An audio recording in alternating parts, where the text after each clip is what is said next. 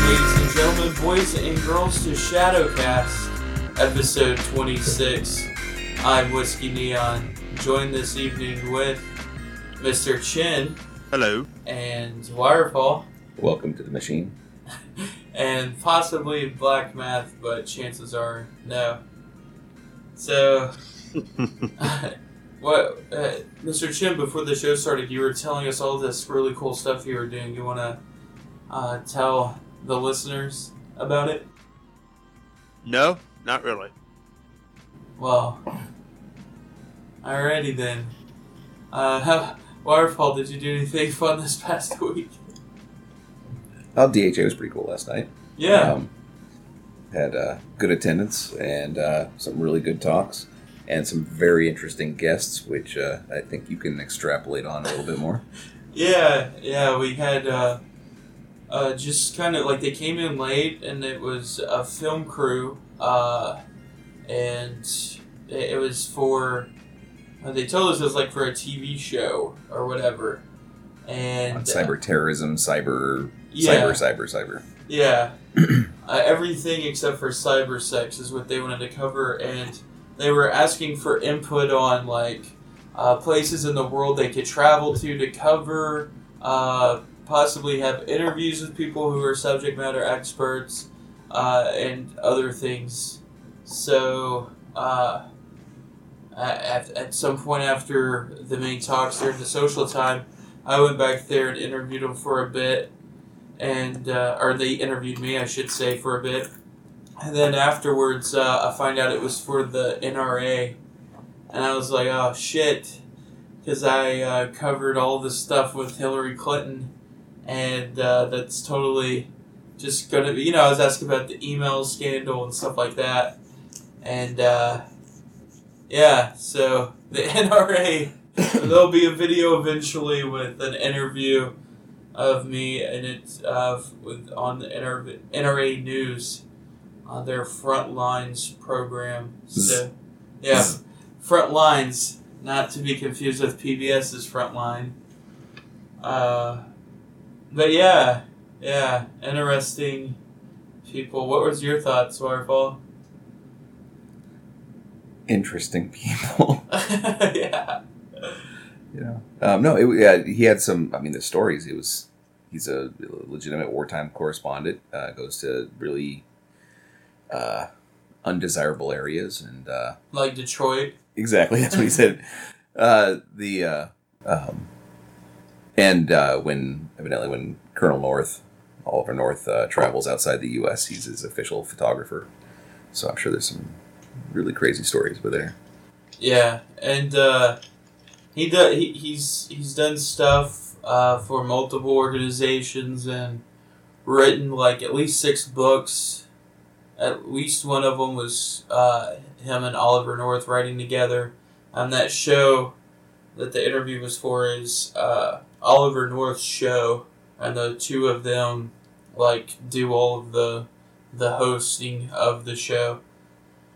I did share with him that one of my favorite quotes ever was actually from Oliver North during the Iran-Contra testifying, when he was asked why because he was accused of destroying evidence. Right. He was asked why he had a paper shredder in his office, and he just straight face looked at him to shred papers. Why else do you have a paper shredder in your office?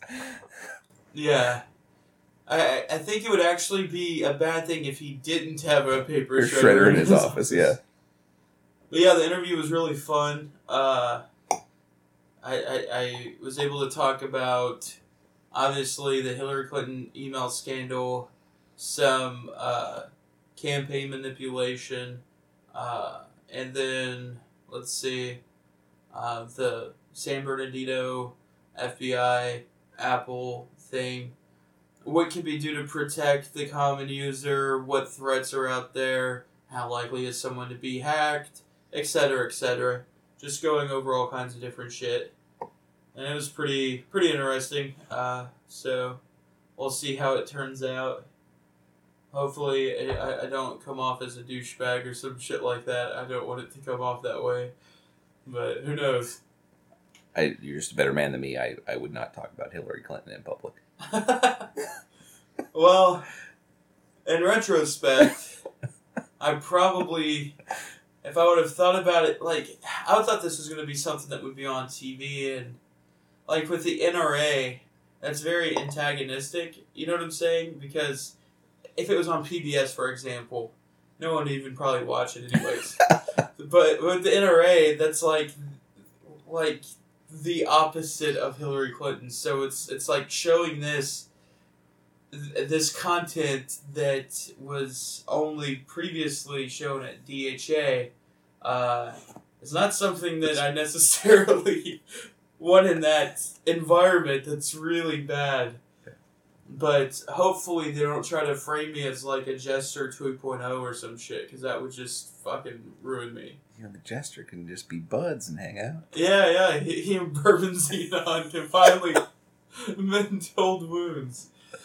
But yeah, that's pretty much it as far as that goes. But it was a good DHA. So did you do anything outside of that was cool? I finally... I've been talking about for probably not just months, but maybe even years, of starting up a project to help with the documentation of findings when we do VA's pen tests. So when Nessus comes out with, hey, it's susceptible to logjam, there's a Diffie-Hellman moduli less than or equal to 1024-bit. How do you show that other than taking a screen cap of, here's the Nessus report that said it? Yeah. Stupid. And so there's different tools people use. You know, you can use SSLI's, OpenSSL, S-Client, Nmap, Metasploit, all have different modules for different findings. So coming up with here are all the different tools you can use for each finding in Nessus, or if you're using OpenVAS, you can do the plugin numbers for that. Not to standardize reporting, but so that you don't have to remember how the hell did I do that before. Right. You just go and you enter the plugin ID, you go to that wiki little page, and it shows you all the tools you can use and exactly the commands to run. And then you get your screen cap, and everybody's happy. So finally, I mean, it only has 3 findings in it now. It was just proof of concept. But right. So I presented that at DHA, and I think it went over fairly well. Yeah, I think so. I'm looking forward to being able to use it and extend on it, and it'll be a fun project once it's out. So.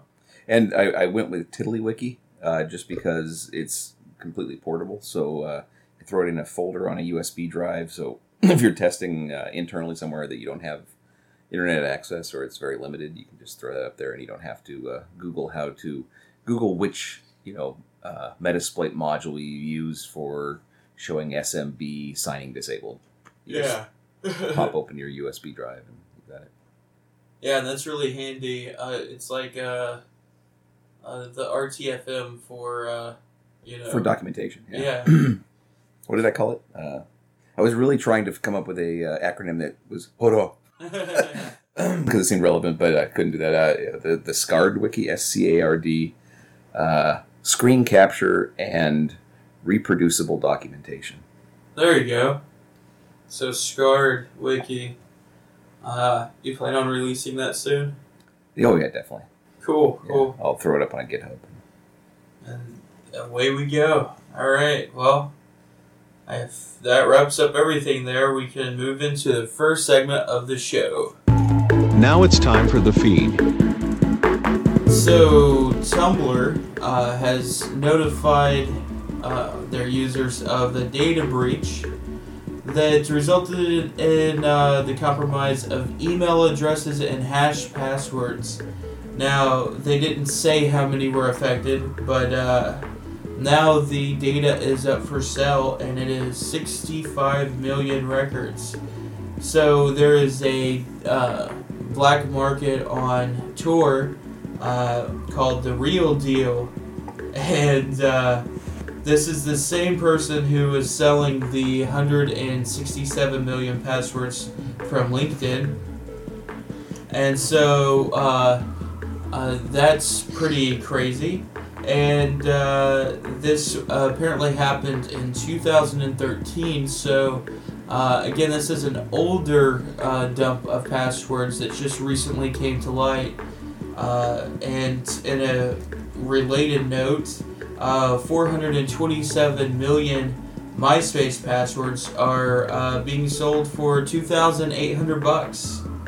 And what's funny about this is it's very similar to the LinkedIn breach and the sold passwords there, in which there's 427 million passwords, but there's only 360.2 million emails addresses. I don't know what the fuck that is about. Why they have more passwords than emails?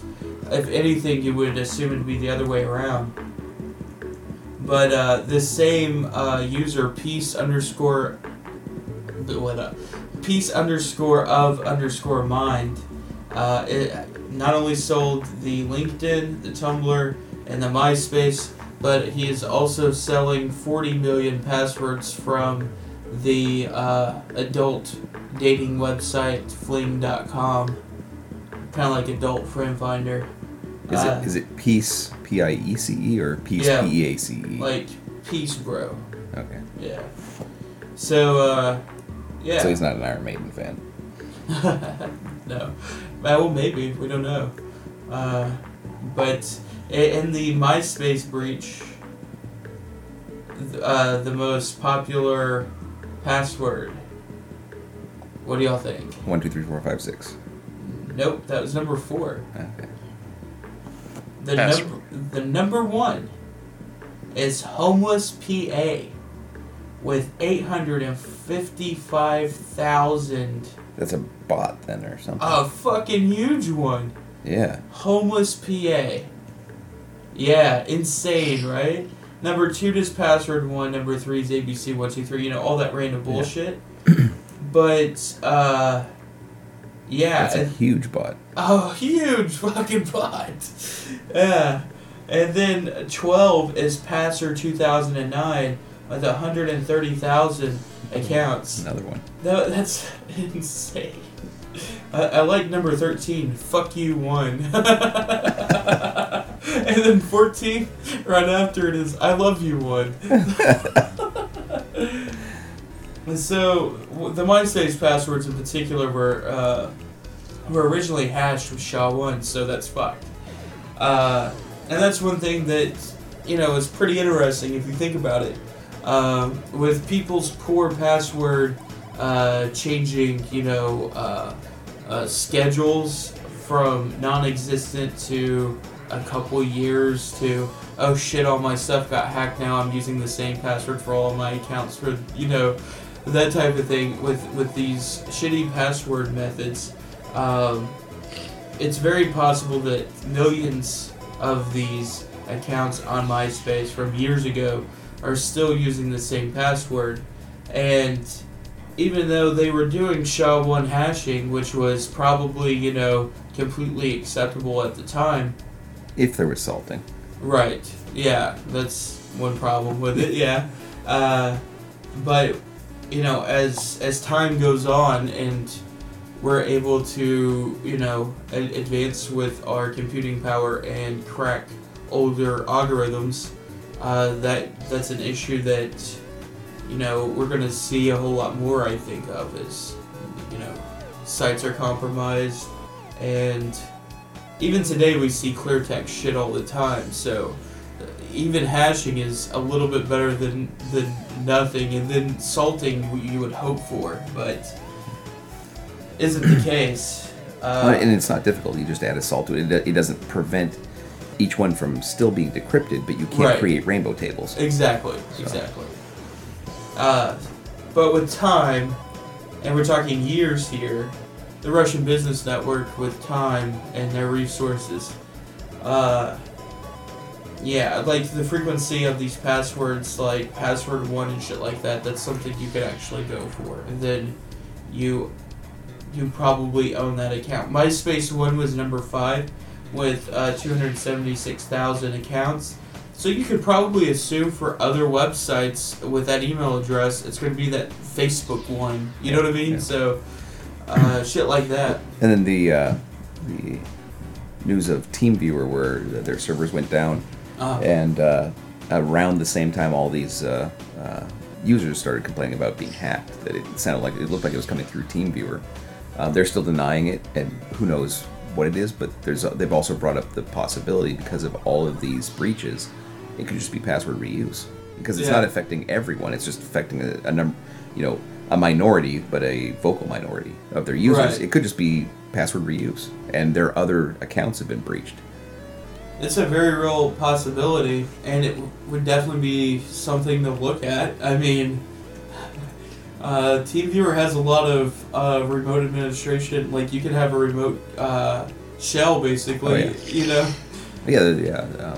Just install Well- your RAT on all of these accounts. It's a great way to have your own botnet. And set the password to homeless PA. Yeah.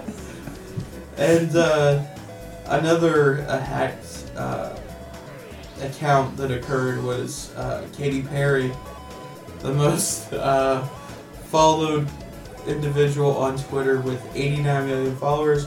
Her Twitter account was hacked. So what is funny about this is pretty entertaining. This account was claiming that this was the person behind hacking her Twitter account, and showed these email screenshots proving it. And a lot of people were trying to say that it was just using the MySpace password that was leaked of hers, but this person says no, that's not what it was. But I really love the idea of having her account taken over using her MySpace password. But that's the pictures that he showed. If you're at that level, though, you don't manage your own accounts, right? Exactly. So, I mean, it's not even her. Unless you're Donald Trump. Unless you're Donald Trump. In which there's only one person in the world who can manage his Twitter account. And it's him. So, the pictures that were posted were, they included password resets, with one by Twitter itself, and the screenshot of a SoundCloud takedown notice for a song Witness 1.3 that could be an unreleased track. So, this dude started tweeting shit as her, and one of the tweets was, "You a fag" at Kimstar, and then "Miss you baby" at Taylor Swift, and then Would that be the Swift on security? no, it wasn't security. But yeah, so Katy Perry got hacked, and nothing of value was lost. nothing of value was lost. But kudos to whoever took over the most followed Twitter account on Twitter. You really think that there would be like Twitter, for Twitter for government accounts for people in Washington. They have an office set up in Washington, D.C., set up for politicians to be able to have, training on how to use Twitter, how to not get your shit owned, and stuff like that. But how did they own it when we lost our Dallas hackers? Because Tinker Yeah. always logged in through VPNs, so it logged in. He knew the password, Yeah. but they blocked the access to the account because the VPNs were from all over the world.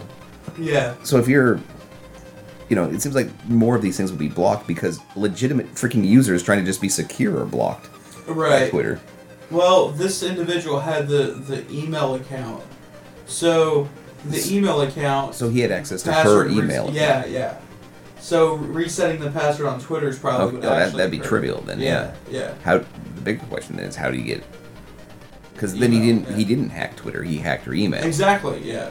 Yeah. Which the end result was getting into the Twitter. Now. Well, the end result when you hack that is pretty much getting into any account Yeah. they have. Yeah. And it said SoundCloud, so that's Right. Okay. Okay.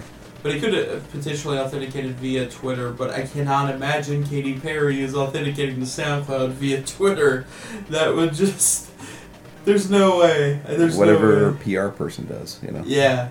So, but I'm really surprised that two-factor authentication isn't something that, you know, celebrities would be using in that case. I mean, their person, their PR person, whoever sets up their fucking phone for them. There's a business opportunity. What? Secure communications for Celebs. Yeah. Like, you would just make an app that communicates to your server, and then only your server has the ability to post to Twitter. So you get what I'm saying? So, like, it's a separate app. It's not the official Twitter app. No. You say it's end to end, but then you intercept all the fat pictures. Oh, fuck yeah. You just, yeah, exactly. You just get all of this shit that you can then use to extort the fuck out of them. Learn all of their fucking secrets and all their dirty shit. And then... I don't want to know. That's power, man. You know how much money you can make off that and get things going and get killed? There are things you cannot unsee. It's true. Yeah, I learned that with the, what's that fucker's name? Is it something Durst? That shitty band? What? Fred Durst. Is it Fred Durst? Yeah. What shitty band was that? It was one of those, like, Korn, all those new metal, like, what was it? Oh, I don't remember. Fred Durst, he had a sex tape. And it was leaked right after Paris Hilton's. That shit you cannot unsee.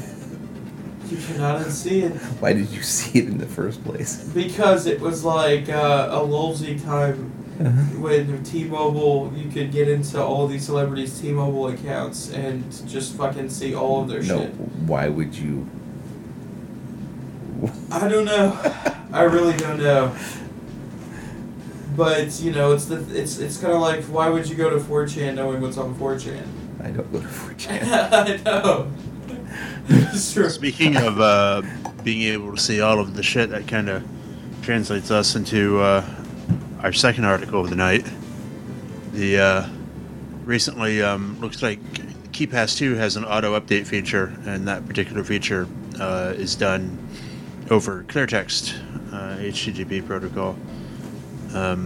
This has been looks like it downloads the manifest and from there updates the program. Now, I personally don't use the program, so I don't have a whole lot of insight into what the process is there, but there is some sort of manifest file. It is being grabbed in the clear, and the maintainer has indicated that he's not going to fix it. Because a Let's Encrypt certificate is so fucking expensive. I know, I don't understand. Because I jimmied one up today at work. Exactly. Yeah. I don't understand why you wouldn't fix it. It's just like adding a fucking character. Yes. Yeah. It's literally adding a character, and that's it. A little more, because you want to do the validation that somebody's not doing man in the middle. Yeah, you're right. But received pending. Yeah. So received response from the maintainer. The vulnerability will not be fixed. The indirect costs of switching to HTTPS, like lost advertisement revenue, make it an inviable solution. Lost advertisement revenue? That's what's quoted, yes. Lost advertisement revenue how? I'm not sure. This has a CVE of 2016. So advertisers have access to your passwords. That's nice. Well, I don't really understand this because I can understand if he has ads on his website, which he does, and that's cool. But you can still deliver ads over fucking SSL, like HTTPS does not mean no, you can't monetize. Tell that to Google, you know. You could lose monetization because they're using the HTTP to intercept all the passwords. Oof. I mean, I don't know. It's KeyPass, right? Yeah. And you don't use KeyPass? I was for a little while, but I've switched things up a little bit lately. What do you use there, Mr. Chin? Yeah. Fucking text file? No, I'm a variety of methods. I'm not going to get I'm really curious to know. I'll step up. I use password safe with YubiKeys. Yeah.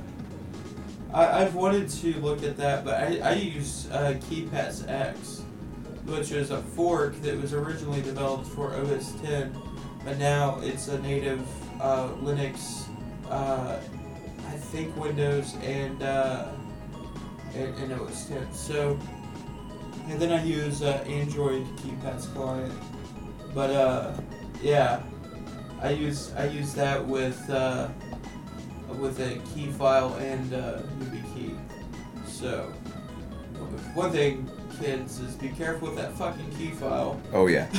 Because, I was fucked years ago with my key file. I don't know what happened to it. And if you access a key file, you can change it. Yeah. I mean, that's the thing. Is I've done that before, where I had a key file. It was I used an MP3. And I happened to just play the MP3. Well, it added song info. It went up in the Windows program went and updated the metadata on it, which changed the fucking key file. So it no longer worked. Luckily, I had a backup, but yeah, that was. Yeah, that's what I have multiple backups of my key file, and my key file is a file that you can access on the internet in a way that. Yeah, you can access it. But then again, if something changes with that file on the internet, because I was always thinking like, wait, I want a static file that's not going to change, that I could also pull down from the internet again. You know what I mean? Yeah. Suggestion is just take one of those static files that you have, because I'm sure you have thousands available on your websites. Run it through you take that and run it through like SHA-1 or SHA-256 or whatever, and use the digest as a key file. So it's never up there, but you can always recreate it. Oh, that's really cool. Yeah. I like that idea. Neat. Well, cool. Well, thank you, Mr. Shim, for that. You got another story? I do not. Wow, I thought you had more than one story. Well, thank you. At least not for this section. Okay, well, can you please tell us what you use for your password management? No. Why? That's just security through obscurity, and now it's a challenge, and I will find your new house. Do you really want that to happen? Because I don't. I don't either. Okay, so tell us what you do. No. Is it a password book, like on a notepad? I use a password manager. But you're not telling us which one? I do use some physical written passwords as well in my safe, and somewhat obfuscated. Right. But yeah. Yeah, something that can help you remember. Exactly. Yeah. Well, the quinoa. Mr. Chin, one last question. Is it a text file that's like PGP encrypted or something? Something along those lines. Okay, I figured it was. So it's not like an official password manager, it's something you've kind of put together yourself? On top of an official password manager. Oh, okay, cool. Nice. Interesting. Well. And it informs you what the hell is that? That was the Redbox 25 cent stone. And does never mind. Alrighty, Waterfall, did you have a story? I think you did something about I remember originally Mr. Chin was gonna cover that story, but yet you were talking about it earlier. There was TeamViewer. There was. Was it TeamViewer? I thought there was some other shit. Maybe it was just TeamViewer. From the scary side, I'd be happy to talk about the computer simulation. Yeah. Talk about that. That's interesting. Because one of the things I've mentioned multiple times since Neil deGrasse Tyson brought it up in April of this year, that when he was directly asked on a board if he thought the universe was a simulation, he said it was very likely. So this isn't the holographic universe concept. This is that it's actually a simulation where we're part of a computer simulation. Like the Matrix. Exactly. And I think he's a fairly intelligent guy. And so that struck me as like, wow, this, something to consider. I don't understand how that could possibly be. And then just today there was an article from Elon Musk, another very intelligent guy, that said it is 1 in billions chance we're not living in a computer simulation. That we're not. That we're not. 1 in billions chance that we're not living in a computer simulation. Which, I don't know. At that point, why try? Why is he so intent on getting to Mars and doing all these things? Because what the fuck? Do you just get extra bonus points? I mean, it's you're a computer program. But I liked his argument. I'll quote it here. He said, "The strongest argument for us being in a simulation probably is the following: 40 years ago, we had Pong, like 2 rectangles and a dot. Yeah. That was what games were. I played them. That wasn't him. That was me. Now, 40 years later, we have photorealistic 3D simulations with millions of people playing simultaneously, and it's getting better every year. Soon we'll have virtual reality, augmented reality. If you assume any rate of improvement at all, then the games will become indistinguishable from reality. Even if that rate of advancement drops by 1,000 from what it is now, then you just say, okay, let's imagine it's 10,000 years in the future, which is nothing on the evolutionary scale. So given that we're clearly on a trajectory to have games that are indistinguishable from reality, and those games could be played on any set-top box, on a PC or whatever, and there would be probably billions of such computers or set-top boxes, it would seem to follow that the odds that we're in a base reality is 1 in billions. That's... All right, so deep. let me propose this. I really wish Oz was here because this is totally some shit that he would be all about. And I know Mr. Chin absolutely fucking hates this whole entire conversation. So let me start off, Mr. Chin. What say you? It's an interesting argument. I will. Okay, so I'll sit both sides of it and say if we are a computer simulation, then the powers that be, so to speak, who are controlling the actions of each of us from a stimuli level really know what the hell they're doing. I'm not so sure that, I don't know, but I'm just kind of thinking out loud here that there's also the argument to be made that we are a computer simulation, but we're more AI than manually controlled from an external force. On the other hand, I have seen no evidence myself to refute, or not refute, the opposite of refute. What's the word I'm looking for? Accept. Thank you. Yeah. To accept this as fact. And yet the vast majority of humanity... But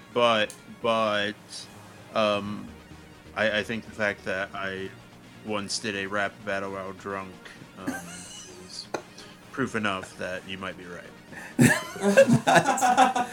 Well, and you just brought up the point of, regardless of our situation there, the vast majority of humans on Earth are religious in some form or fashion. Right. And there's nothing there that they can accept with proof. I mean, there's no proof. I mean, it's faith. That's what they right. That's and our so concept.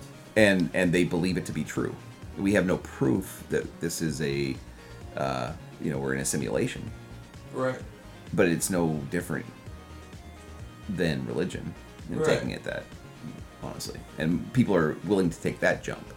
Well, so we have this possibility that what we are living in today is a computer simulation. And so this is a common, not that particular scenario, but the whole philosophical construct of am I a machine or am I an organic being that's sentient, that's not a computer or whatever the fuck. Am I programmed to think these things, etc., etc.? That's a cyberpunk theme, you'll see with fucking Ghost in the Shell. That's like the entire movie is her questioning her own self. As am I an AI or am I a human that has a cybernetic brain? Whatever. So those ideas have been out there. The Matrix, that whole fucking idea is basically what they're saying is that our reality is a computer simulation.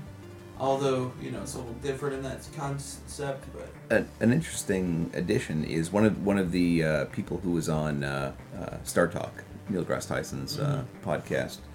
I was watching, and what she does. I think I brought this up maybe on a previous one, a previous podcast. Was she's her training is in, I think it's astrophysics or something like that, but she focuses on the ethics and philosophy of science and how it affects us in our life.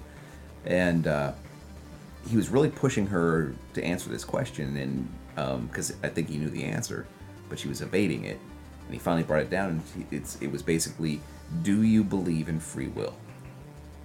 Because the whole thing points, if time is not variable, if it's just another one of the dimensions, and everything is already played out, this is just our perspective of from this point in this time frame, but everything's already complete. And she came out, and there's this PhD, super smart lady, and she's like, no. She couldn't say that there's free will. So she believes that we're predestined for everything. Yeah, everything is all. Hodor. Now you add to that this whole concept though of a simulation. Yeah. So it can't be a game because the game would already be over. You're not playing live because if everything's predestined, the game was already played as well. True. Yeah. So those kind of go at odds with each other. I think if we extend this out to our what the hell is this podcast, man? Yeah. We'll get through this real quick.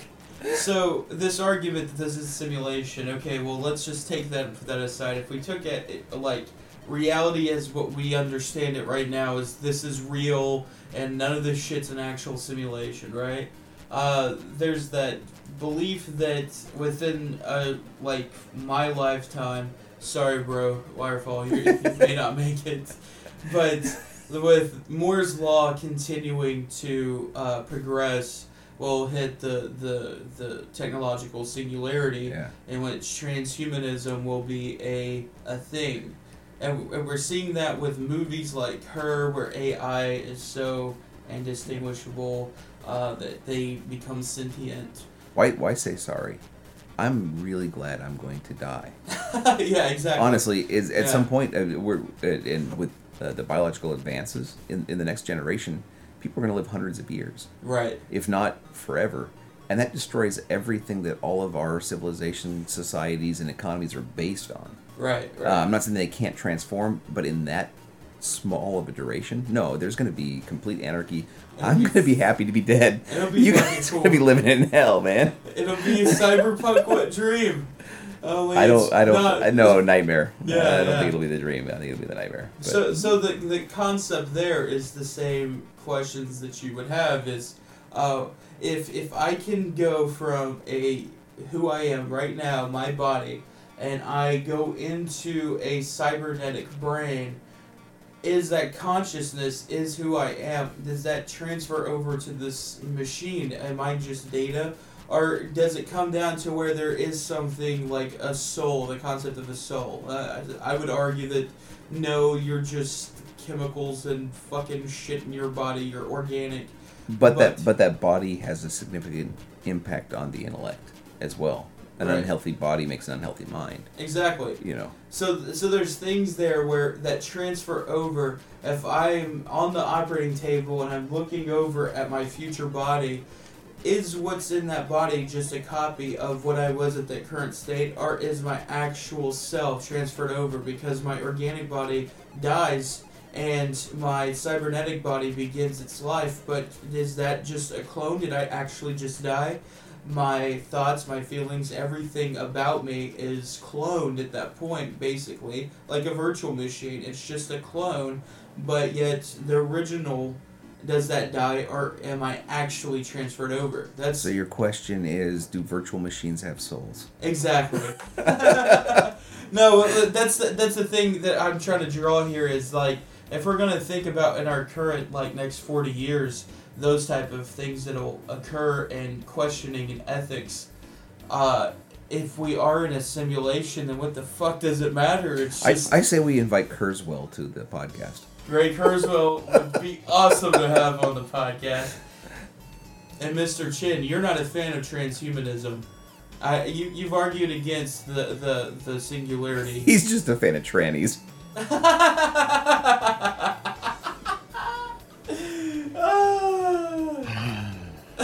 The sigh.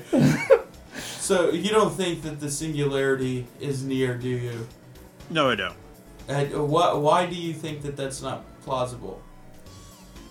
I think that, so if you step back and you look at the, I'm going to slightly change the subject a little bit, but I promise we'll get back to where we are. Okay. If you step back a little bit and look at idiocracy, and look at just the lowest common denominator for what is all of the human race and how that is becoming massively prevalent, especially over the last 20 years, I don't think we're going to get to the point where everything just meshes into itself. I think we're going to get to the point where everyone is just a big fucking idiot. Well, the fact is like, you could say that, but computers are still progressing. Unless you start, like, becoming a moron and all of the people in tech start becoming morons. No, that's kind of my point, though. Like, even intellectually, I don't think anyone is safe. I think that...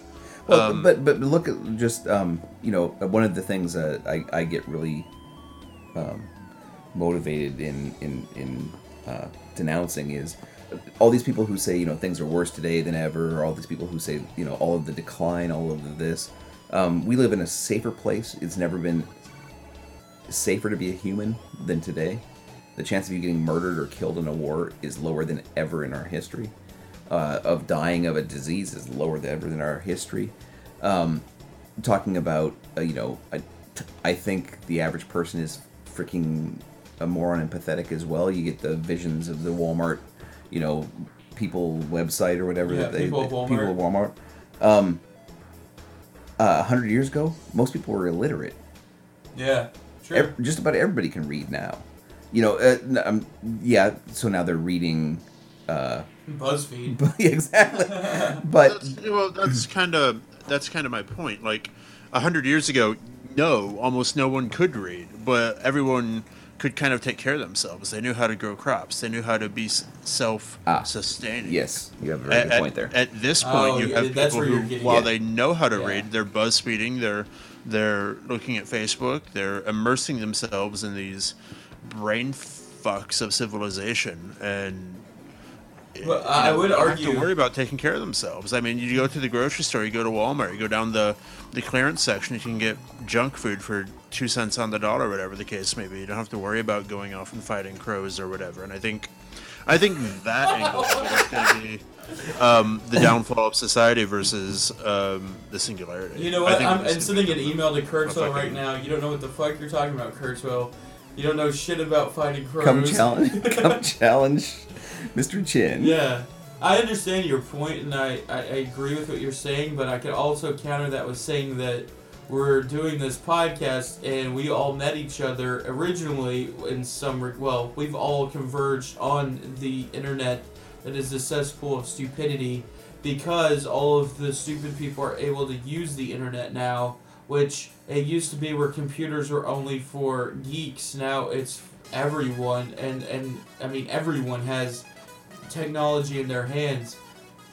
That may be true, but we all got onto the internet in whatever state it was at that time frame in a pursuit of knowledge and growth and intellectual freedom, and not wondering whether I don't Spears was giving Justin Timberlake a blowjob next week. I don't think we've even touched on it because you said the majority of people know that's not the case.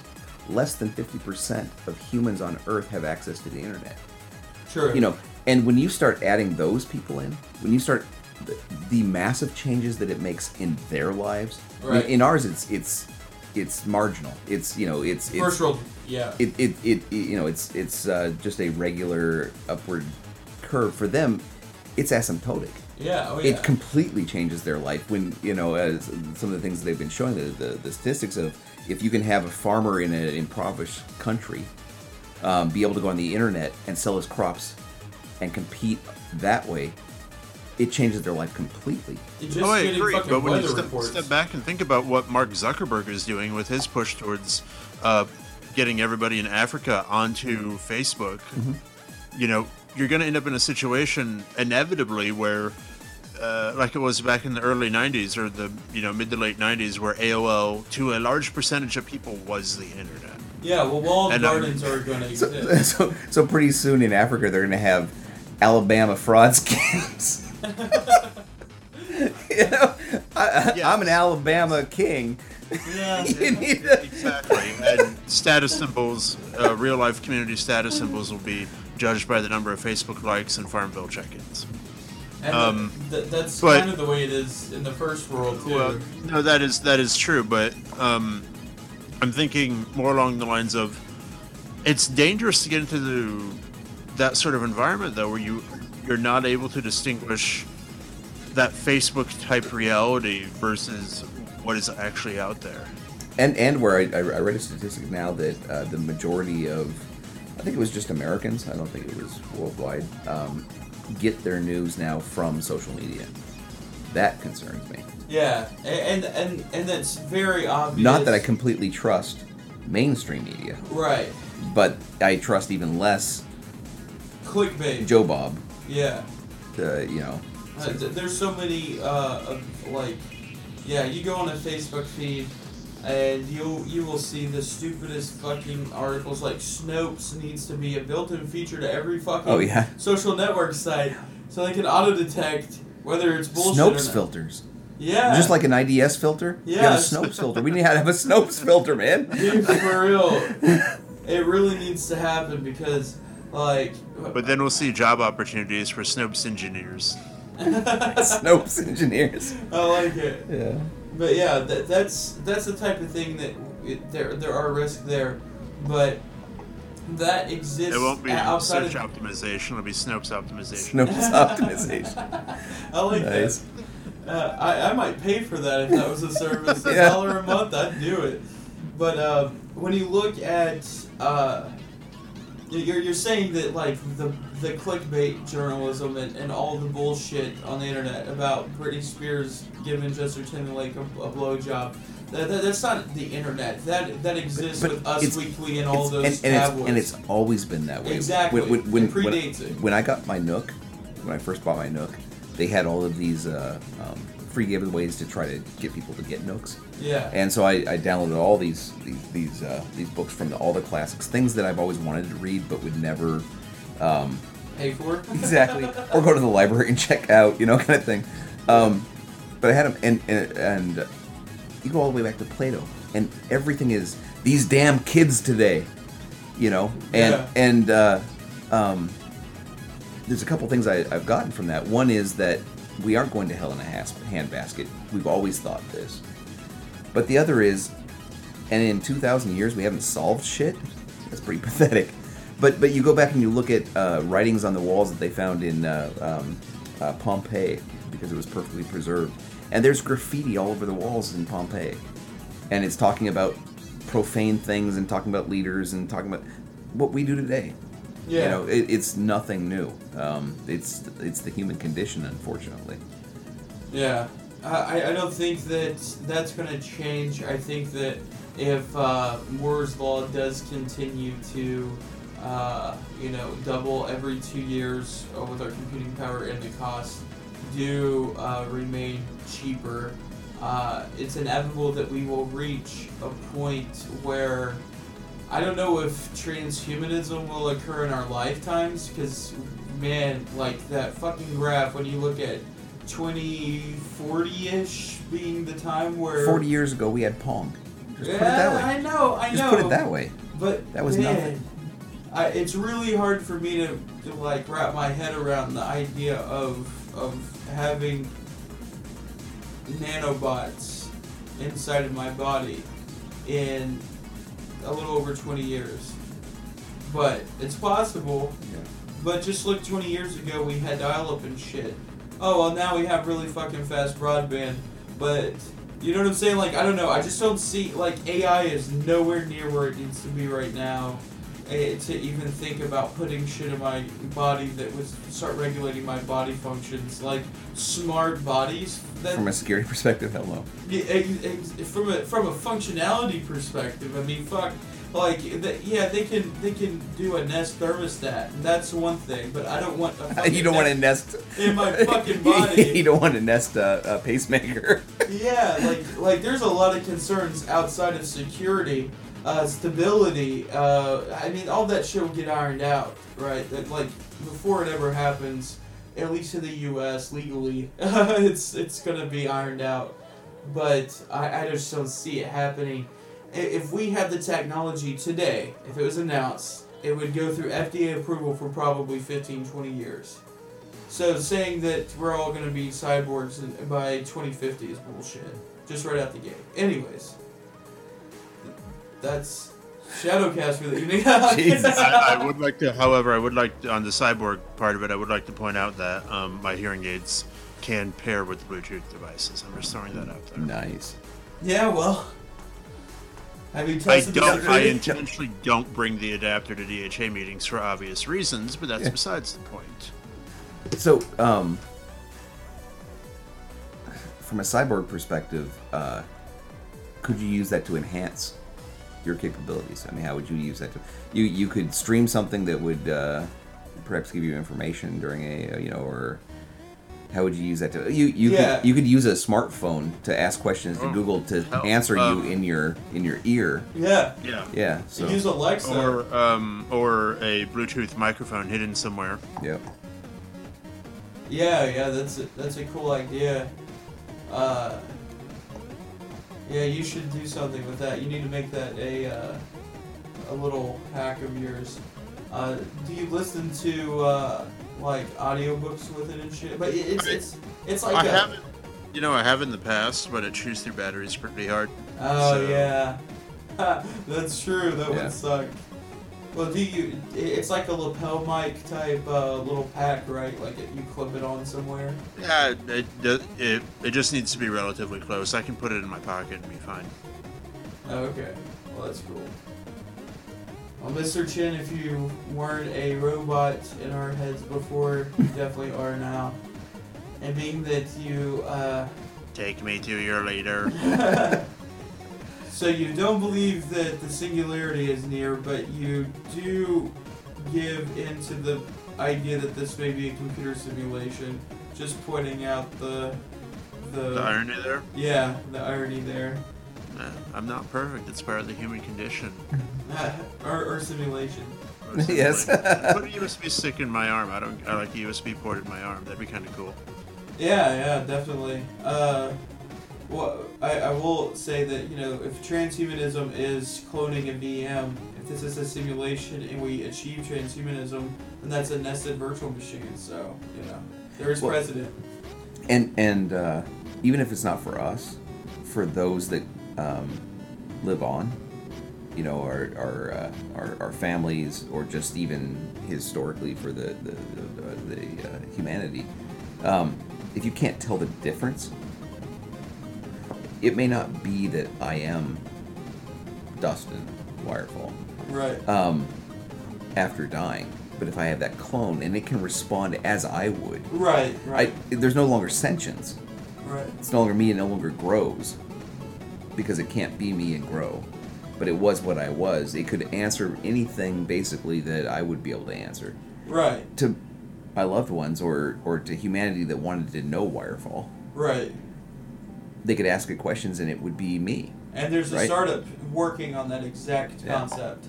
Russian startup with that exact goal in mind. Not to necessarily make a cybernetic person, but make a computer system be able to do a memory dump of your thoughts, your mind, so when you perish, you exist in that state for future reference. Kind of like the Talking Heads of Futurama sort of idea of that you would be there in the future. Yeah. So it's interesting. But yeah, I guess that's the feed with some good news, right? Wow. So let's move into our favorite segment of the show, Straight Out of Florida.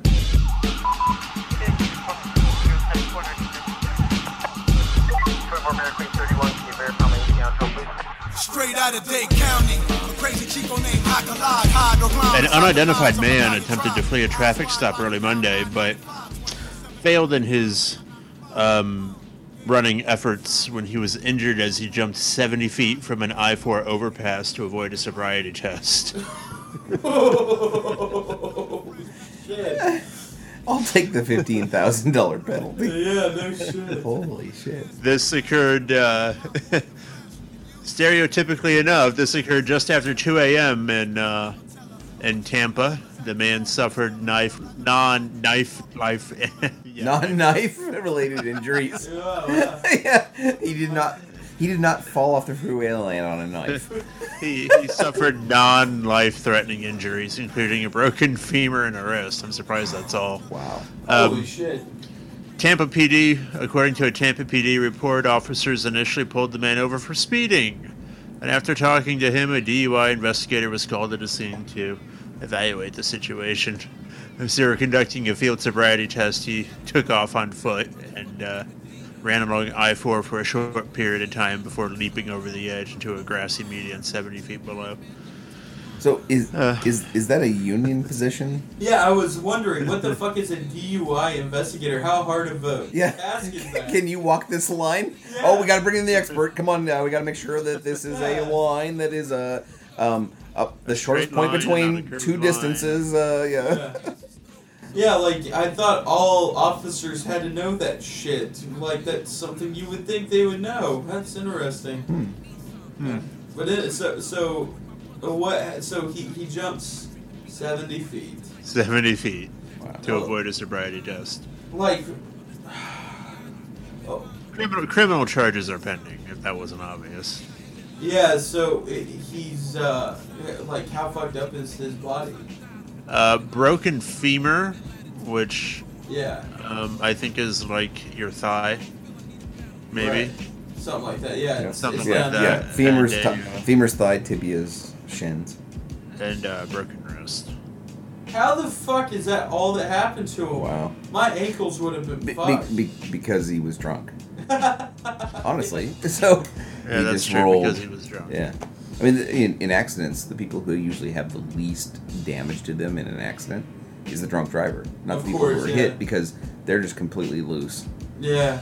You know, everybody else tenses up and Yeah. God. So he broke his wrist. It probably landed on his wrist. Yeah, wrist thigh area, and then I bet his face got fucked up. Like. you're assuming it wasn't previously. Yeah, no shit. Wow, so, man, I would love to see the dash cam footage of that. You just imagine seeing the motherfucker just jump off. And they just kind of sit there and scratch their... Well, shit, now we're going to have to go get an SUV unit to go get him. That's another investigative position. Wow. Well, thank you for that, Mr. Chin. quite welcome. Did you lose the other article on the smoker thing? I did. Let me see if I Shit. can pull that up real quick. Because that sounded really interesting. Well, while you're looking that up, if you don't mind me asking, Mr. Chin, Sure. if you were pulled over for a DUI, what would you do? Well, given my, I would never be pulled over for a DUI. Let's just make that clear. You would But- just run away and not get caught? No, but in this hypothetical DUI situation, given my history of how I behave when there's alcohol involved, I might challenge them to some sort of musical lyrical battle. Yeah, that's true. Nice. Who did you challenge to a rap battle? Dual core. Dual core. No way. Yeah. Yes. Yeah. Mr. Chin challenged Dual Core to a rap battle. Wow. Yeah. I have nothing. With I have nothing to say. results that you would expect. Yeah. Yeah. Oh god. This isn't the smoking article, but here's a more relevant one to our interests. A Florida man fined $48,000 for jamming cell phone signals while driving. This gentleman was a gentleman by the name of Jason Humphreys. Was slapped with a $48,000 fine by the Federal Communications Division on Wednesday. He's had a cell phone jammer in his car during his daily commute to and from work in Tampa. What is up with Tampa? It's in Florida. Yeah, for the last 2 years, this jammer caused interference to cell service along I-4 and disrupted. This is a big no-no, and disrupted police communications. Oh man. Prompting the FCC to investigate. It looks like he used a wide spectrum jamming device and just kind of. It could have been police communications through their dispatch computers. It could be, yeah. But man, that's a big I don't know. no-no. Yeah. That's just kind of stupid. Yeah. Kind of stupid. Holy shit. One-off things. You're at a bar. There's an annoying person next to you. It's illegal. Don't do it. But I can understand that. Your commute to work every day. You have a definite path unless you're a total paranoid and take a different way every day. But you have a start. You have a destination and you have a start point. And you go the same way every day at nearly the same time. That's really even if stupid. you zigzag through town, you got to end up within the exactly. same 3 or 4 blocks towards the end anyway. Yeah. Yeah. Wow. Remember, Mr. Chen, we had talked about a daily commute. Implementation project. Yeah. Implementation. I see it. Isn't it great how you phrase this shit? It's hilarious. Where we were theorizing methods of manipulating the flow of traffic so that your commute would be a whole lot easier. I remember that. Yeah. And we didn't even get to, we know that it's 100% possible we could pull it off. But we didn't even get the prototype. No, because the risk with prototyping that is just so much that, we could Faraday cage things, but it's still, it's such a fucking risky concept that if you were ever, what are you going to do after, here's something we've done, yeah. Yeah, that's not something you're going to put on your resume. I mean... Yeah. Well, the FCC is someone I definitely don't want to fuck with. Because I worked hard to get my ham radio license, damn it, and I don't want to take it away. So, yeah. Well, thanks, Florida men, for making a couple of laughs occur at a huge expense. So, how much was the fine for the drunk driving? I did not specify. Well, we could expect that's going to be pretty pricey. Well, the fine, I don't know. I'm gonna say $20,000 to $25,000, but $25,000 for DUI. I don't know. I'm just throwing numbers. And he's a Florida man, so he doesn't have insurance. So the medical is gonna be more than the that. medical is gonna suck. And this is $48,000 for the cell phone jammer. Yeah. That guy, for doing it for 2 years, that guy got off really easy, if you think about it. Yeah. So. They could have thrown. Yeah, honestly, they could have relatively easily thrown some sort of domestic terrorism charges at him. Or they could have just charged him millions of dollars. They could have had every instance of using the cell phone jammer be an individual instance. What's the going fine rate? It's like over $100,000 if you fuck with shit. Yeah. Yeah. Unless you're a police officer. Yeah, and use Stingray. Yeah. But not that it's a double standard or anything like that. Yeah, exactly. Well, thank you, Mr. Shin, for those great stories. So I guess we'll move on to our main topic of the show, or what we like to call your mom. Come one, come all. Engaging your mom in 3, 2, 1. Activate. One of the greatest tips that people give when they tell their grandmother, how to secure her computer is make sure you download and keep your antivirus up to date. What ends up happening is they bought that shitty computer from Walmart for $250 and came with a 30-day trial of Norton Antivirus, and that was the end of it. They ended up getting another security product that they saw online because their computer was slow as shit when they bought it, and then after all the shit they put on their computer, they wanted to get, PC-Matic or any of those other fucking commercials that play at 2 o'clock in the morning. Fancy Buddy for life. Exactly, that speed up your computer. And that is something that we've all seen, we've all experienced. But what it really comes down to is antivirus is something that we commonly hear recommended for people to secure their systems. And tonight's Your Mom is the argument against antivirus. Anti-antivirus. Anti-antivirus, but not pro-virus. So in the past year, That's so meta. Tavis Ormundi, or whatever his last name is, can never figure out how to say it, but Tavis over at Project Zero, if you're a listener of the show, we've talked... Google. Project Zero Day at Google. We've covered a lot of his stories over the past year. Join our podcast. In the past year, I'm going to go over a list of the vulnerabilities that he has discovered in vendors' products. So for Trend Micro, he's found 3 vulnerabilities. Komodo, 10. Avira, 1. Malwarebytes, 1. Avast, 7. AVG, 1. FireEye, 1. Kaspersky, 15. ESET Node 32, 3. McAfee, 1. Symantec, 1. And making a total of 43 vulnerabilities brought in by antivirus solutions and security solutions as a whole.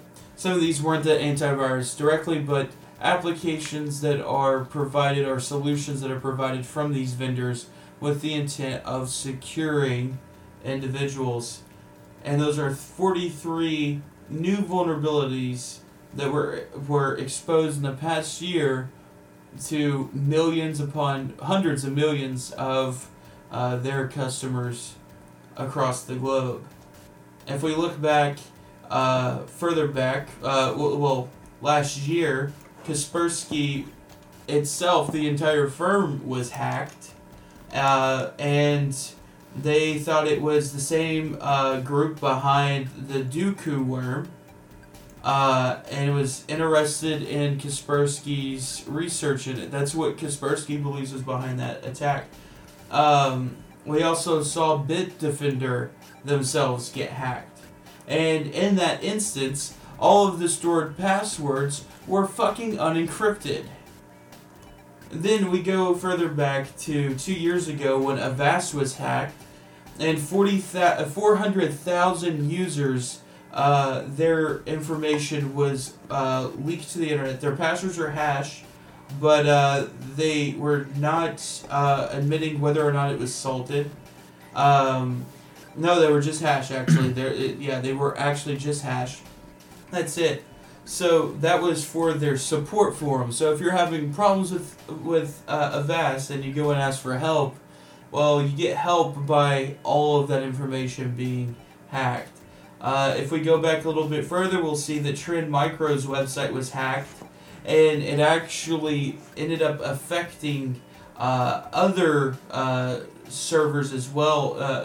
According to Trend Micro, it was 20,000 web pages were all compromised, and these are from the fucking people who are supposed to be protecting everyone from our largest enterprises to our grandmothers, and we are entrusting them with defending our last line of defense for security. And my question is, why the fuck do we even need their products? So, Wirefall, what's your thoughts? Well, I'd like to start with Tavis's latest, Right. Project Zero, the Symantec Norton antivirus ASPAC remote heap pool memory corruption. So these are the people, like you said, that are supposed to be protecting us. So you expect them to understand security because that's what they are selling. Right. I can do nothing better than read his actual post.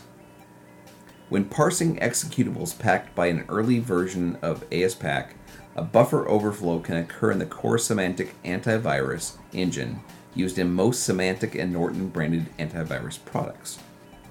The problem occurs when the section data is truncated, that is, when size of raw data is greater than size of image. Okay, so you're telling somebody, here is the size of something that I'm going to do. Yeah. And it doesn't jive with the size of what you actually do. Right. That's one of the things you always check. Exactly. Nope, they didn't. Okay. This is a remote code execution vulnerability. Because Symantec use a filter driver to intercept all system I/O, just emailing a file to a victim or sending them a link is enough to exploit it. So when we preach and preach about anti-phishing and security, don't open suspicious emails. You didn't even have to fucking do that. Exactly. Somebody sent you one, and that exploited you. You didn't even look at it. Yeah. You know. It went to your fucking spam filter. Exactly. On Linux, Mac, and other Unix platforms, this results in a remote heap overflow as root in the Symantec or Norton process. On Windows, this is awesome. This results in kernel memory corruption as the scan engine is loaded into the kernel. He actually puts, what the fuck? Yeah. Right? Because, yes, where else would you unpack potential malware than in the fucking kernel? Yeah.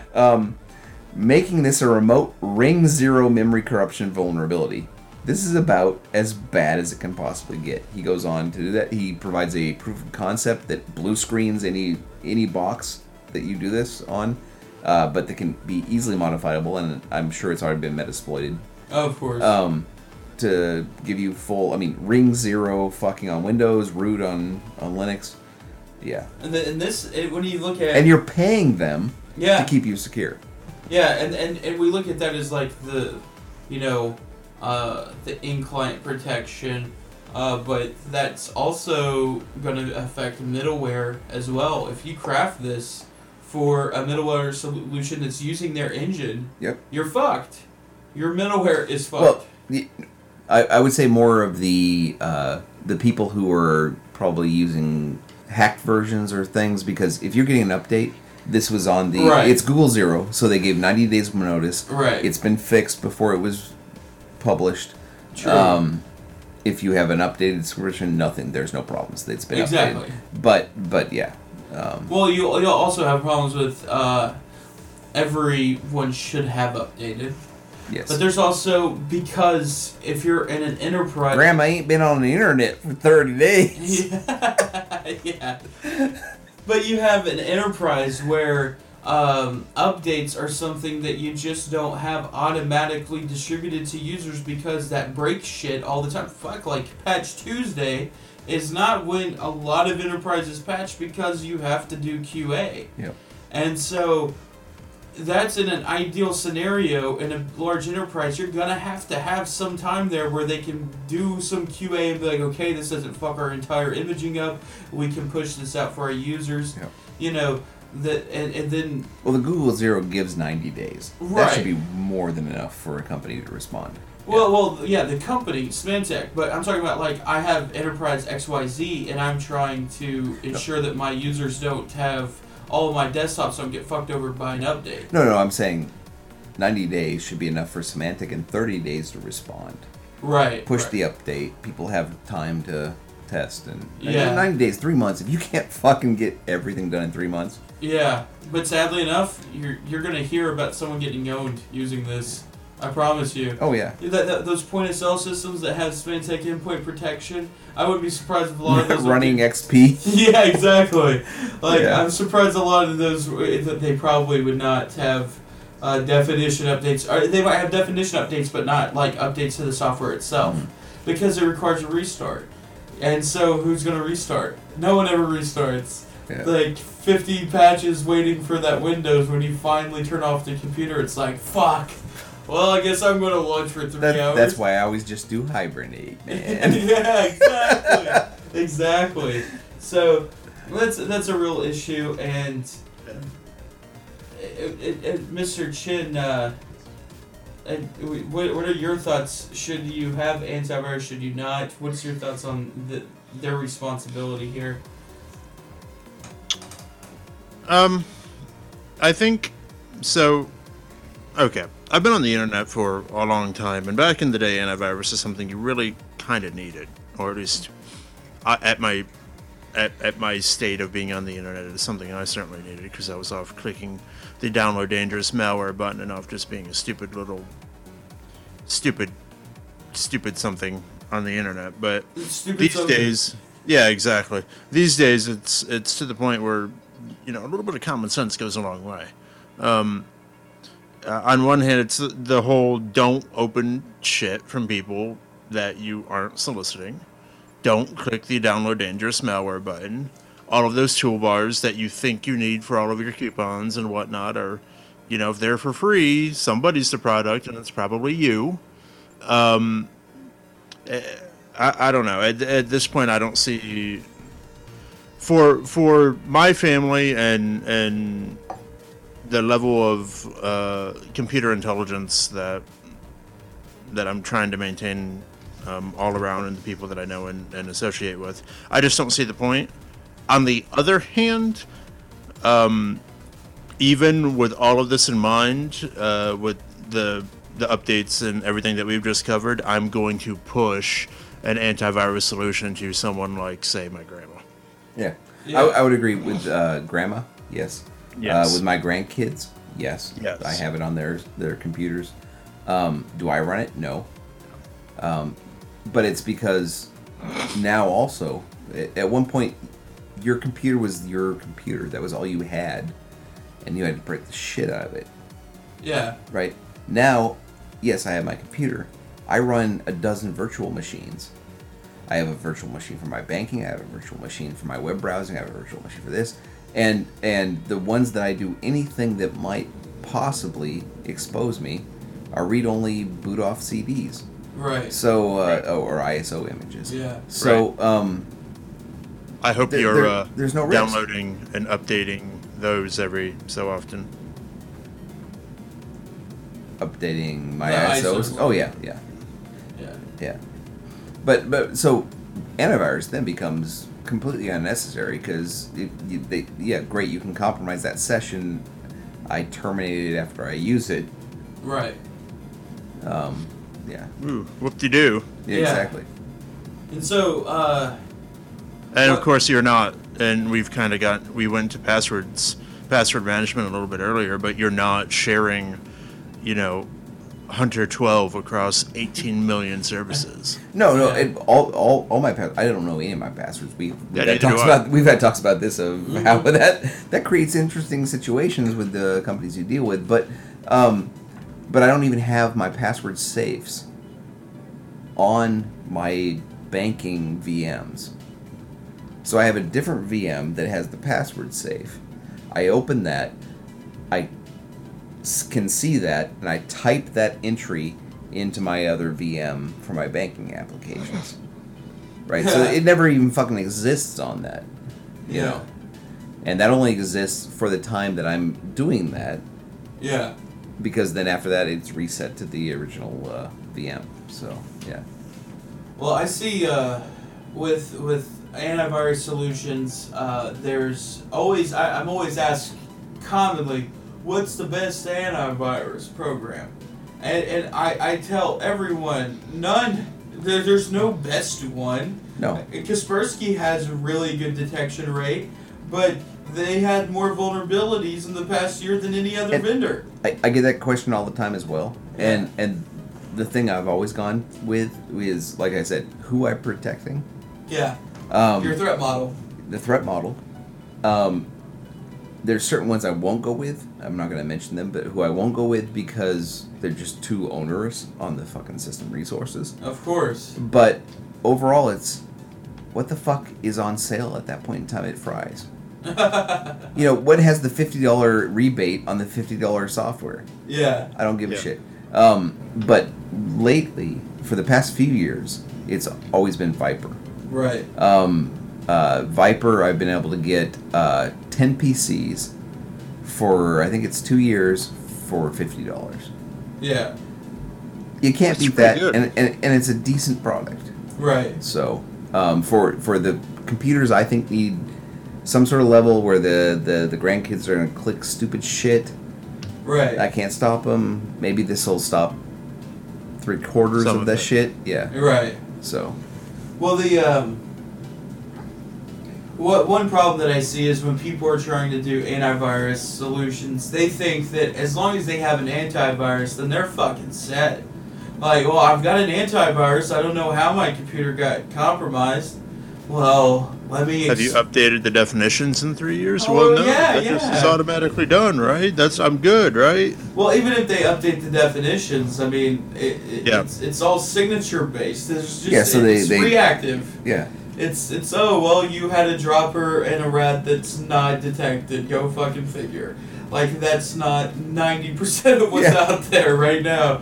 So you also have the problem of the rogue security software where you think that you're getting something that secures your system that in it of itself is the malware.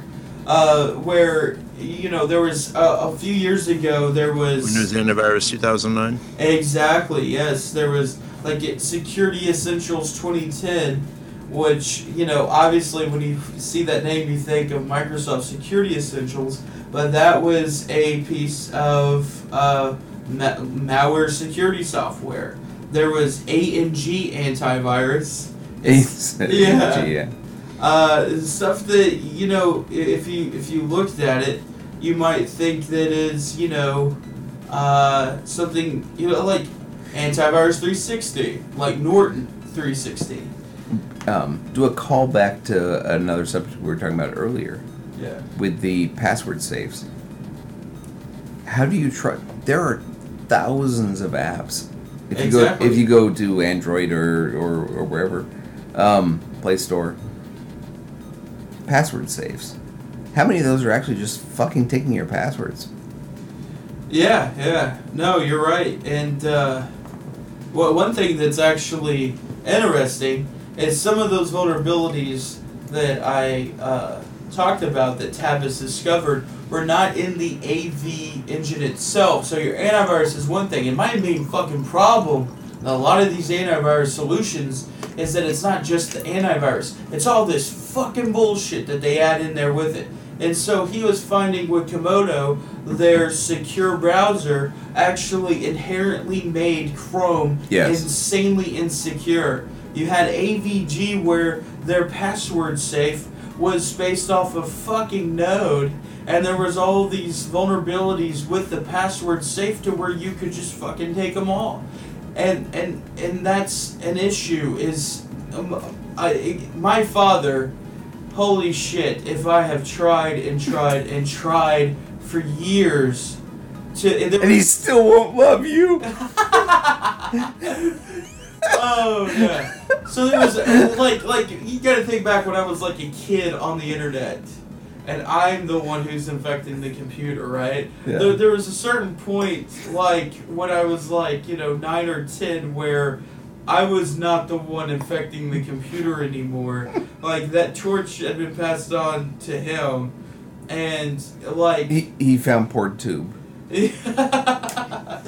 So I go to help him on his computer, and he's got this shit on there that's like security, whatever the fuck, on top of his already like existing antivirus that I put on there, and he's got like a password safe and all this shit. And I'm like, oh, a credit card keeper?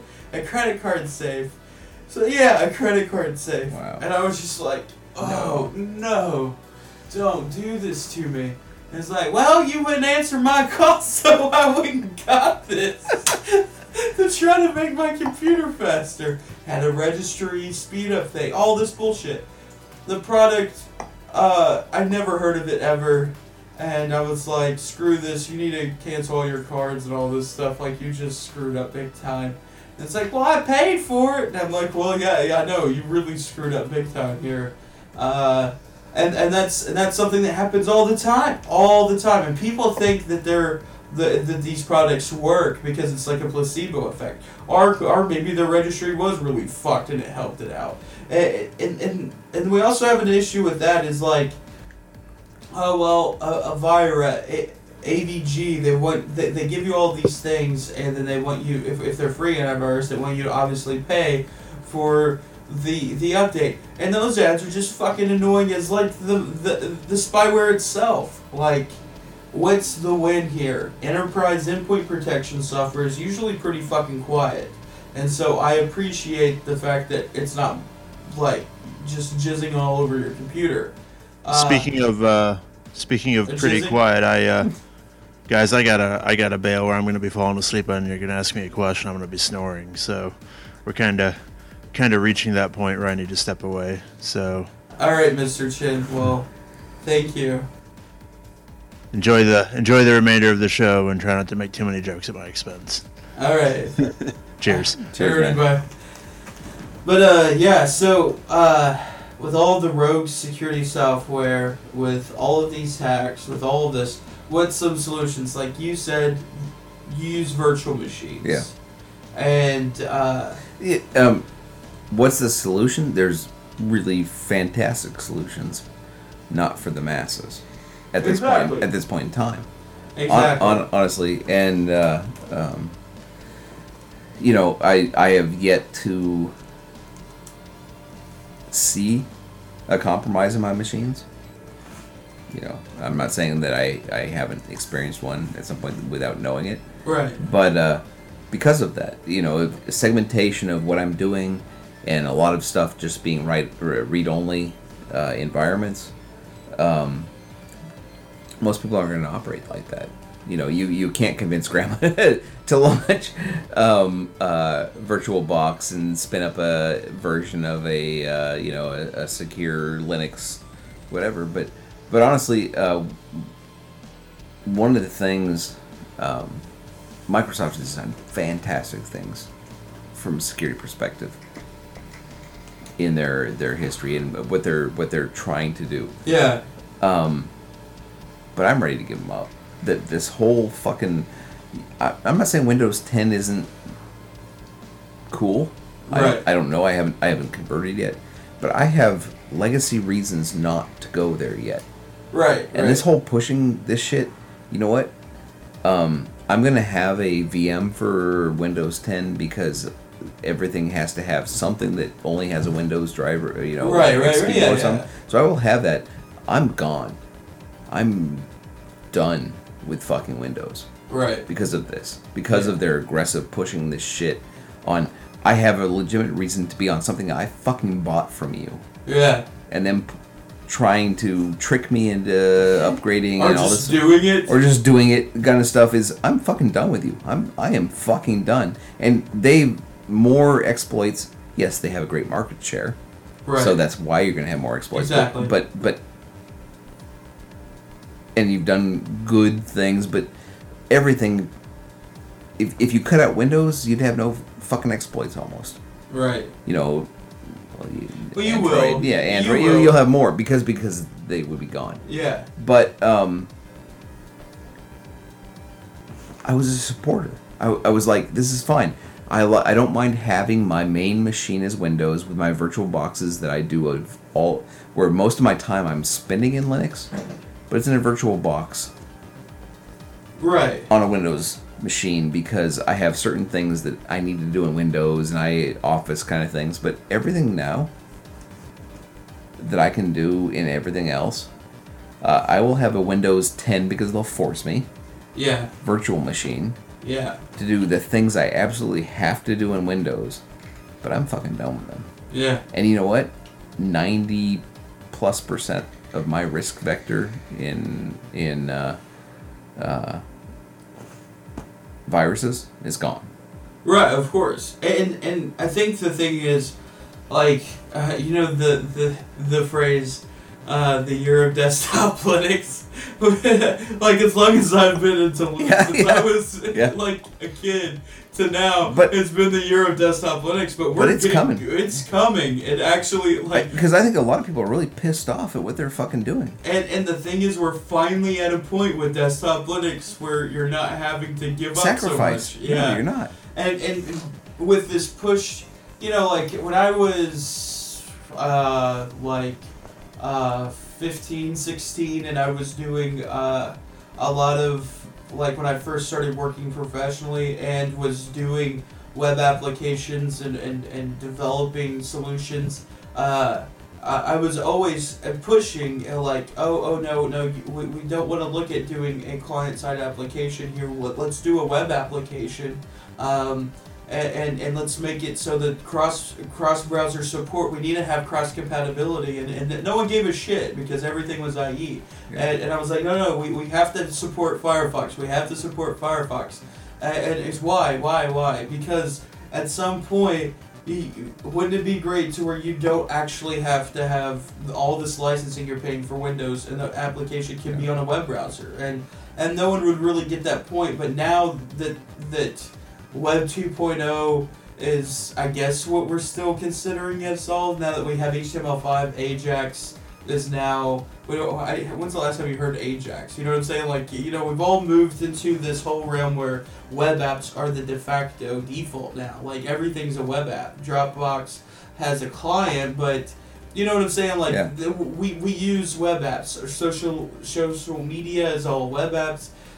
Chromebooks are all web apps. Mm-hmm. And Chromebook is like... They outsold the Mac platform just recently. Oh, really? They crossed... Wow. They finally outsold them. Yeah. And you know what? It makes sense because most people are just fucking in a browser. If you look at college students, most people I knew weren't fucking using Office. They were using OpenOffice and LibreOffice, and they were using Google Docs.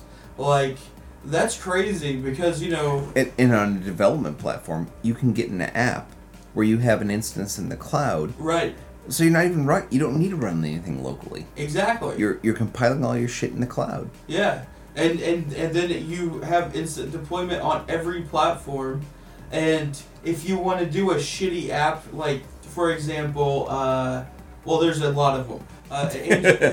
But say if you have a responsive web application that, you know, the website itself, you know, if you open on your mobile phone, tablet, whatever, you know, it's responsive, it adjusts. You can make your fucking app as just a web view, an app. Oh, I click on it, and it's just a sandbox browser that goes to app. That's how easy it is now, once you have a web application, to have it on every platform. So that's what we're seeing, and 90% of what the average person's doing is inside of the web browser.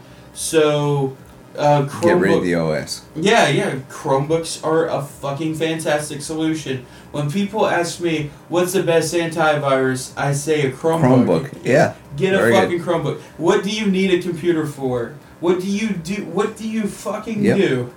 Oh, you use Word. How often do you actually use Word? Okay, well, instead of fucking buying it, why don't you go over to Kinko's when you need to use it, or use Google Docs, or pay for Office 365, you know, and have the web base, whatever. There's options, right? You can do it all in a web-based environment, and if you can do it in a web-based environment, like if you can use a Chromebook, then there's no reason why you can't use a fucking Linux desktop. And then on top of that, you have LibreOffice, you have Steam, so you can have Linux games, you know, you can have all of this shit where, you know, there's more available now than there ever has been. Fuck, you can even stream Netflix now on Linux. Like, you have to use Chrome, but, you know, you still can do it. And that is a good thing. We don't actually have to rely on Windows. And if you do actually need to use Windows, that's just a virtual machine away. Exactly. Now, I understand 100% if you're into gaming, if you're an enthusiast, but if you're an enthusiast, then you will more than likely know more about computers and not have a lot of the same threat models as the fucking grandma who just gets on Facebook and sends shitty email forwards. Yeah, and she has no reason to have anything but a Chromebook. Exactly. Yeah. And you know, like, if you look at tablets, the reason why tablets are so successful for a lot of people is because all of the bullshit they've had to deal with. I can't tell you how many people, from baby boomers to, you know, and down, but baby boomers especially, who just are sitting there like stock images, just sitting there shaking their fist at the fucking computer or scratching their head or just crying because of their fucking computer. Just get a shitty tablet and they love it because they have their apps and they can do all their things. I thought the success of tablets was because if you took your laptop into the bathroom, it was evident you were masturbating. You know what? As someone who's taken their laptop to the bathroom to not masturbate with, I've always had that thought. They're gonna think I'm jerking off. Yeah. No, I was just in the middle of watching this episode, and I don't want to. Yeah. So, yeah, the tablet is a great example that people can and do use a very fucking handicapped platform to do a lot of their web browsing and interaction online. There's no reason for you to not use something like a Chromebook or a fucking Linux PC because there's no real... Just pretend it's a fucking tablet. Just in your head think, oh, this is a tablet with a keyboard. But I won't have the great connectivity that Link offers.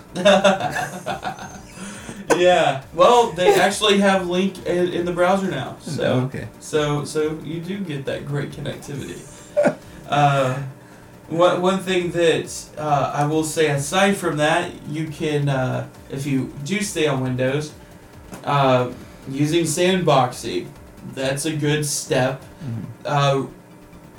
Using a tool like VirusTotal, if you have something that's suspicious, fucking upload that bitch to VirusTotal and let 40 plus antivirus engines scan that file.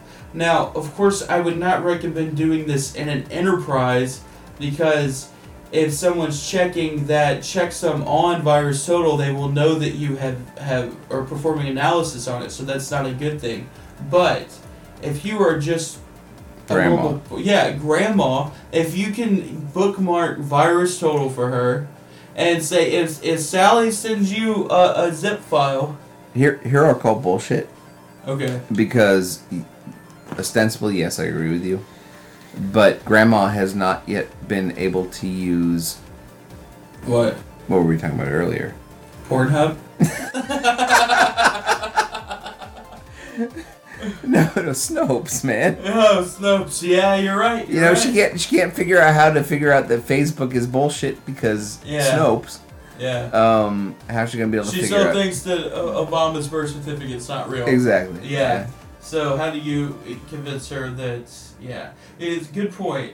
One thing, ad blocker is an absolute must because of the fact that without it, it's just like I mean, speed is one thing. That's great that you get that advantage, but so many of these attacks now are coming through legitimate ad networks. Dude, I go to fucking download something from an open source project, and they have to have ads to fucking do it. Support them. And I can't tell you how many times I'm just going through the process like I always have, and I fucking click that banner download link. Oh yeah. You know, because it's a fake download buttons. Yep. And what does it do? It redirects you to, like, say I'm trying to download a BitTorrent client, right? I go and click on that download ad, and it gives me a BitTorrent client that I can download, and it's the exact same open source looking branded site. except for it's a malicious one. That's Yeah. very popular with LimeWire, peer-to-peer applications with the Nutella network. There were malicious like spyware programs that were just forks of Nutella clients that just had their own spyware in there. Very clever, and that exists today with a lot of different programs that are free. If you have a free application, if you're downloading a free application, it's imperative that you have an ad blocker just so you click the right fucking button, because sometimes it gets really confusing, even for someone who knows their shit. So I recommend if you download common applications, like when you go and you set up a computer, or grandma needs an application.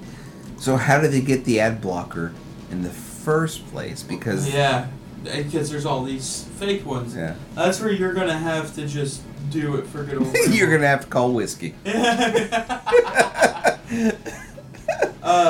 Yeah, you're right, because doing a search for uBlock Origin... Oh, you're going to get, the shit that is trying to... Yeah. And you know, with the fucking Chrome, I guess you could say marketplace, you know, where you go and get extensions and add-ons, you know, try as they might, there's a lot of malicious shit on there. Yeah. A lot. And I love Firefox. I do. They've had some great plugins from a pen tester perspective that really made things really cool to play with. Firebug, especially. For me. But I thought it was really telling from the last CanSec. I think it was CanSec, where they have the full what's it called, the hacking the web browser. Yeah. Right. Firefox was not even invited to the last one. It was Chrome, IE, and whatever. Firefox was not even included because they said it was so freaking trivial to compromise Firefox that they're not going to pay out. That's beautiful. Yeah. Yeah, so even though I love Firefox... Yeah. If you have problems with trusting Google, there is Chromium, which doesn't have their proprietary shit. And if you are like, well, fuck that, well, Firefox now has fucking Pocket plugin and this VoIP shit all installed, and you know, they've got to make money somehow, right? And that's how they're doing it. There's always Iceweasel, but, you know... yeah. Grandma and Iceweasel. Oh, God, talking about support calls, right? One thing I will say that's great is I don't like I prefer using Chromium over Firefox or Iceweasel. I use both browsers all the time, but have you looked at all at what is it? I want to say Vivaldi, something like that. The previous Opera. Oh yeah, that fork. Yeah. Yeah, I haven't fucked with it. Which sounds really cool. It does. So I need to look on that more. But yeah, this antivirus issue. One problem, of course, is so the argument for not using an antivirus. What do you do to mitigate this? For enterprise environments, well, that's not necessarily realistic, but there are some really smart products that are coming to market to tie in with endpoint products that I think at some point will be able to have a relative level of, yeah, you know what, we're always going to be fucked, what can I say? But there are some really cool sandboxing solutions that exist. Zscaler has one. Carbon Black has their special way of going about doing their endpoint protection. There's some cool stuff that's coming out there, and I think it'll get better in time. We have stuff like Cubes. If Cubes could actually be installed on normal computers, that would be really cool. I've spent hours trying to get it to work on a Lenovo ThinkPad, which is supposed to be like one of the better laptops for it, and I couldn't even fucking run the installer worth of shit. There's a lot of issues there, but really what most people need they only need a handful of applications. At the end of the day, they only need a handful of applications. So if you're on Windows, if you're trying to set up a computer for someone, or if Grandma just bought a new computer, and let's say it's a dream scenario, it's a clean install of Windows, use Ninite. That's what I recommend. NITE.com,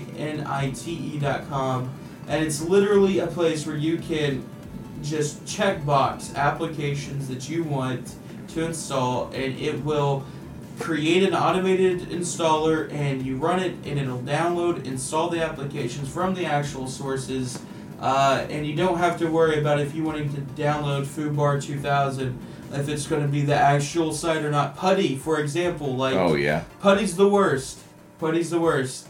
So that's a great website. You can literally click, I want to install Chrome, Firefox, QBitTorrent, 7-Zip, Because my nanny wants Putty like you can't believe.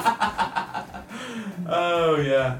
And while you're at it for your grandma, you can also develop. You can click on Python and have that installed. But once you've got those applications, Nanny always wants a Python. Yeah. Yes, definitely. So once you have those applications, you click get your Ninite. It has the application. You run it, installs all of the things auto-magically, and then if you ever want to update it, you just run it again and it downloads the update. That's like an easy way for someone who has to be on Windows to get the essential applications they need without all the bullshit. And don't pirate your fucking shit. And you really have no reason to not be, using an antivirus. Like, don't pirate Windows and expect things to be secure. Especially if all the instructions are in Russian. But do we really need antivirus? For us, no. No. But if we could convince our grandmas, our parents, our unfortunate people out there who have children to not use a full, like if they're happy with the tablet, but they still want to sit in front of a computer, there's nothing wrong with getting them a Intel Compute Stick or a Chromebook or some shit like that, and just move them over to a secure platform, because, as I said, 41 vulnerabilities in the past year for the very or 43 for the very products that are supposed to be securing us, and some very, very catastrophic vulnerabilities. It's just not really worth paying that fee for people who can have Let me pay you to exploit me. Yeah. It's like the opposite of ransomware. Yeah. I'll pay you to exploit me with ransomware that I didn't have to pay to take care of. Yeah. So I think that's my argument in a nutshell. I guess yours too. Yeah. So to summarize, fuck Arizona. You don't like Arizona? So fuck Arizona and fuck antivirus, I guess is the new combos there. Any last words from you, Wirefall? No. There we go. Alright, well I guess that wraps everything up. Again, thanks to Mr. Chin for joining us and not falling asleep in Black Math. Fuck you. As always here at Shadow Systems, we encourage you to hack the planet.